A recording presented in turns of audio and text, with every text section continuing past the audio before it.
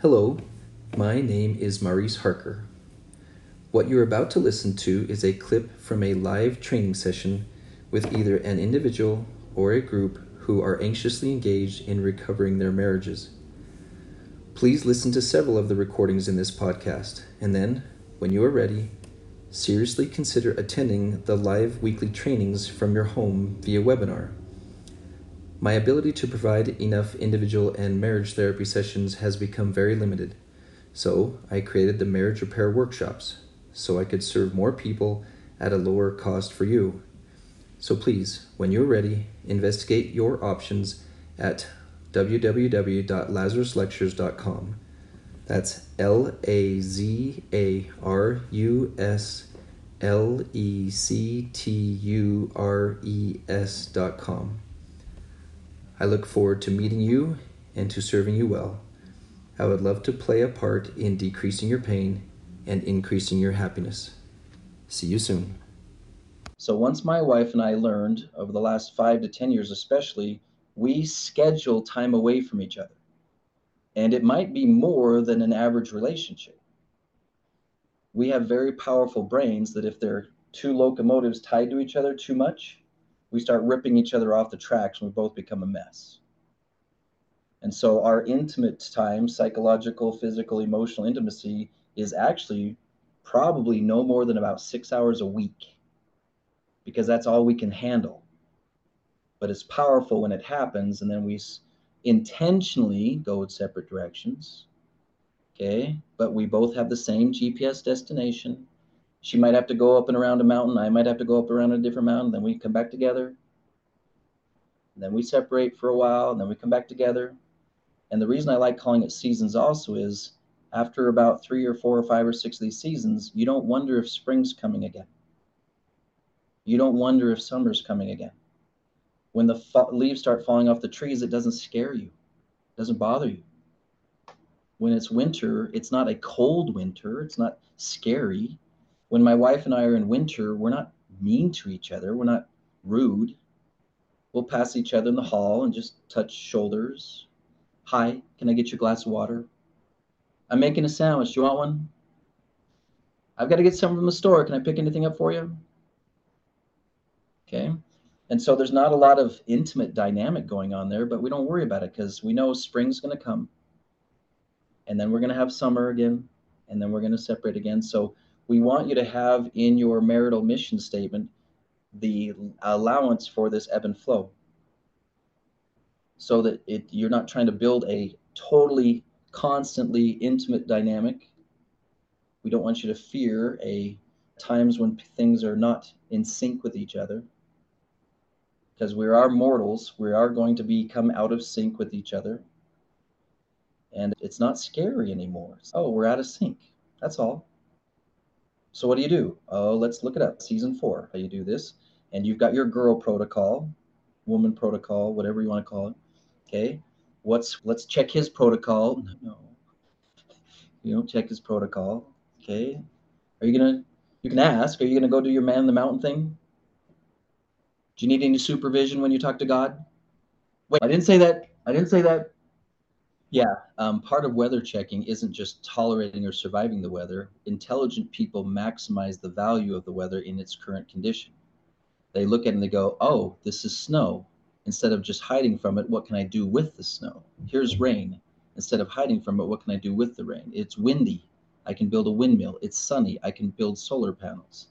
And so sometimes the weather is so drastic you have to protect yourself, but sometimes it's just a creative process. Take, for instance, my situation. I kept trying to turn my wife into Adobe instead of learning how to maximize her natural resources.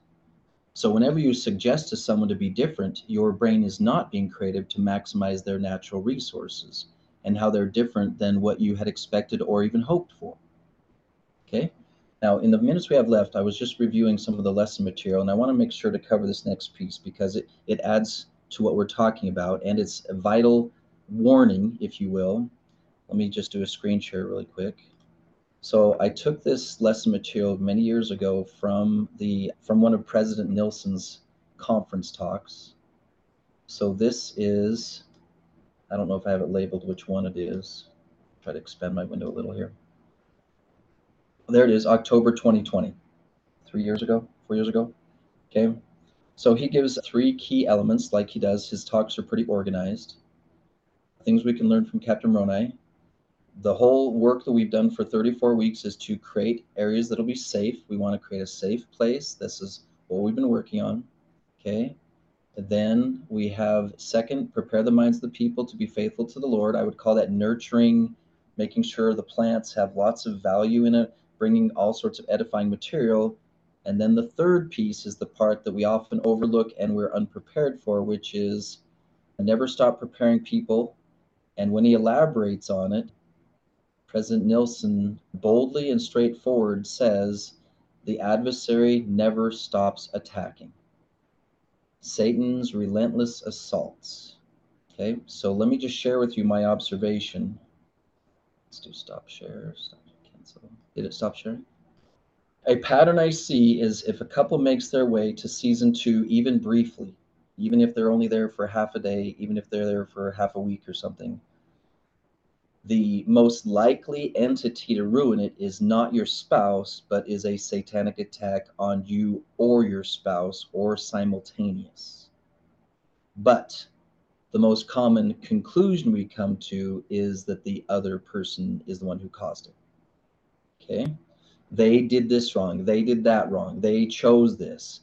I had a couple I met with earlier today. They slide in these phrases like, he just wants to do things that mess up the relationship. Okay? He likes to avoid responsibility.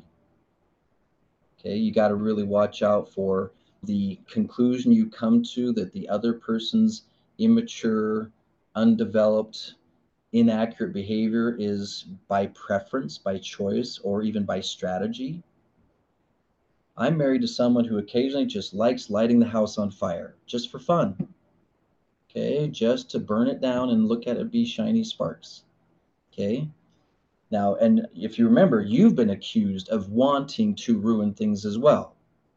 And how fun is that for someone to say, you want to ruin my life. You want to overwhelm me. You want to make things hard. You want to do this. Like, if there's anything that's more aggravating, is someone else telling you your wants. Okay. There's a theme. I think it's maybe number 5 or 7 or something like that. When we wrap back around, it's always watch for the third person in the room. I want to train you to train yourself to, whenever things start to fall apart, the first question is, what role did Satan play in jacking up the system? Okay, how did he mess with my husband? How did he mess with me? What can I do to keep from getting it worse? And then if we really get good at what we're doing over the next few weeks, we're going to train you to use Claire's Christ cycle diagram to have a retreat, regroup, and re-enter at your best in all bad circumstances. So that when he does it wrong, you retreat, regroup, and you come back right. When he does it wrong again, you retreat, you regroup, you come back doing it right. Because otherwise we're going to get in the death spiral of, he did it wrong, therefore I get to do it wrong, therefore he gets to do it wrong, therefore I get to do it wrong, and we do a serious crash and burn. Okay? And it is vital that you learn to watch for. In Sons of Helaman, you use the phrase, what technique did the enemy use to defeat you? And occasionally I have someone say, no, this time I'm sure Satan was not involved at all. And I'm all, what planet are you on? Why would you come to that conclusion? Okay, my spouse is a good person sometimes, good enough for me to stay married to, but they're inherently evil and want to destroy everything I build. Like, if they're really that way, you probably should get out of the marriage really fast. If the person you're not married to is not a good person trying to live life, but they keep making mistakes, if they're a bad person, it is unwise to stay married. Very unwise to stay married. Okay? But if you're in a relationship with someone who's attempting to be a good person, but they're not good at it, right? Take all of your concerns and your complaints to God. He knows exactly what to do with them. If he doesn't know what to do with them, you always have the option of explaining to God what to do with your husband's weaknesses. That's an option. Okay, I don't recommend it, but it is an option. And then do the same thing that God does and live in a state of powerlessness over forcing someone else's development. If God doesn't force us to develop, then what makes us think we should be able to leverage, pressure, manipulate, encourage, coerce another person to develop? Be careful with that, ladies. You don't want to get into that scene. And I respect your desperation. If he doesn't develop, we're all going to die. No, you can get off the ship. Safety boat right there.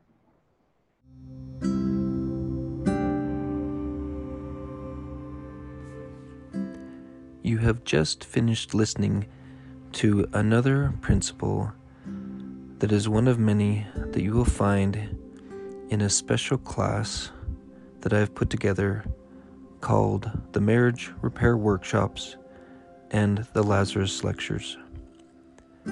This is a compilation of principles that I have pulled from my years of training, study, and therapeutic experience, designed to give you the tools, the vision, the ideas, everything that is necessary to take a relationship that has experienced catastrophic levels of unpleasantness and falling apart, and rebuild it almost as if raising it from the dead.